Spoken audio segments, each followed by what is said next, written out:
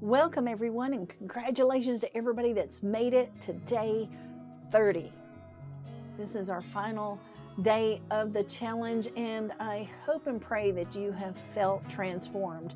But remember, this transforming process will continue all year long, so we will delve into other books of the Bible and other things that we're going to learn as soon as we finish up with Proverbs. Now, today is Proverbs 30, and there is a Proverbs 31, so we're going to do a bonus session tomorrow. So we're going to do a bonus session tomorrow, and you can dive in and still read Proverbs 31, because who doesn't want to be the Proverbs 31 woman? She is like a superhero in modern times, or I should say she's the superhero, the biggest superhero of all times. Do you have a favorite superhero? Can you see her in those shoes going out and doing all these amazing things? We'll dive into that tomorrow. But today is Proverbs 30, and we're going to unpack something from here. And as always, remember to share something you've learned here or on any social media platform, because in every book of Proverbs, there's so much wisdom to gain. So without further ado, Proverbs chapter 30.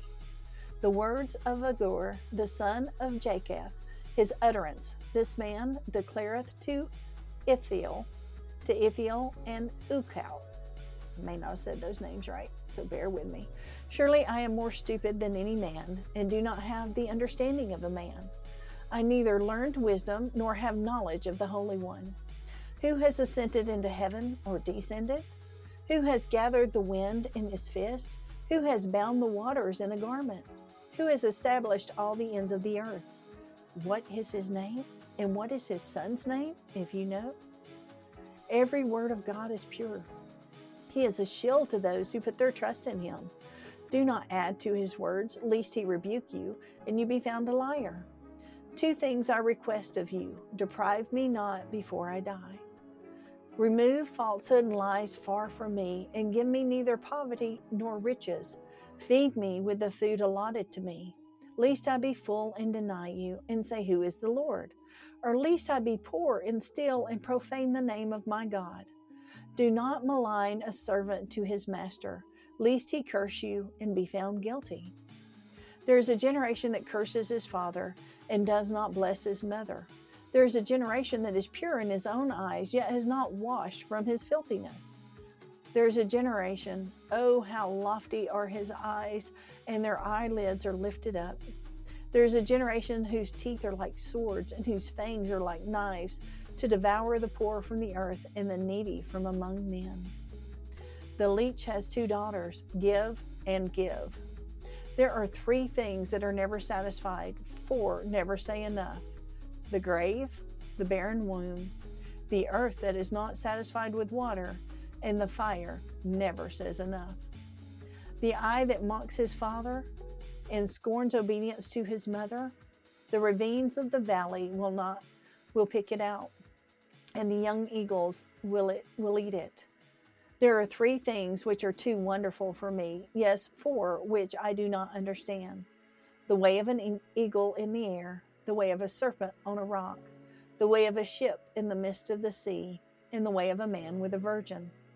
This is the way of an adulterous woman. She eats and wipes her mouth and says, I have done no wickedness. For 3 things the earth is perturbed. Yes, for 4 it cannot bear up. For a servant when he reigns, a fool when he is filled with food, a hateful woman when she is married, and a maidservant who succeeds her mistress. There are 4 things which are little on the earth, but they are exceedingly wise. The ants are a people, not strong, yet they prepare their food in the summer. The rock badgers are feeble folk, yet they make their homes in the crags. The locusts have no king, yet they all advance in ranks. The spider skillfully grasps with his hands, and it is in kings' palaces. There are 3 things which are majestic in pace, yes, 4 which are stately in walk. There are 3 things which are majestic in pace, yes, 4 which are stately in walk: a lion which is mighty among beasts and does not turn away from any, a greyhound, a male goat also, and a king whose troops are with him. If you have been foolish in exalting yourself, or if you've devised evil, put your hand on your mouth. For as the churning of milk produces butter, and the wringing the nose produces blood, so the forcing of wrath produces strife. All right, my friends, let's unpack a little bit we have here. What do you want to focus on? There's lots here, so be sure to add a comment here or on social media. Let's talk about mocking. Have you ever mocked anyone? And I'm not just talking about joking around where you're mutual friends and you pick on each other, but to truly mock somebody, to scorn someone, to really pick on them, that's not something God wants. If you're picking on somebody because you think they're lower than you, you're actually reducing yourself by doing so. So, is that something you want to do? How about things that are exceedingly wise? Let's talk about ants. Ants are super small. They can fit in all kinds of places. You might even find them sometimes in your home. And they prepare all summer long for winter, knowing that winter's coming, so that they can continue to strive and thrive. If you've ever tried to get rid of an ant nest, you know that you might kill some of them, and then the next thing you know, they pop up a few feet away and they're still going, strong as ever, because ants are just so resilient. Do you want to be more like the ant, or do you want to be more like something that says it never says enough?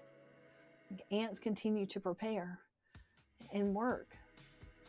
Rock badgers, they can make their homes in the smallest of places. They know their weaknesses, and they build their homes, and their homes help protect them.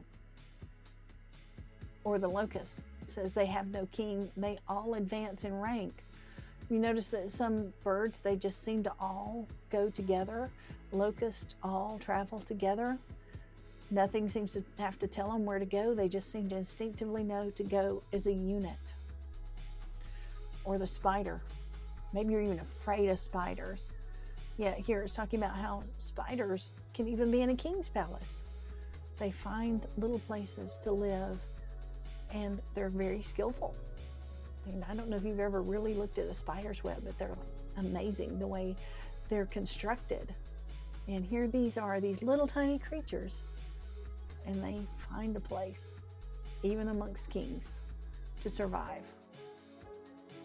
Where are you surviving at? Are you being skillful in everything you're doing?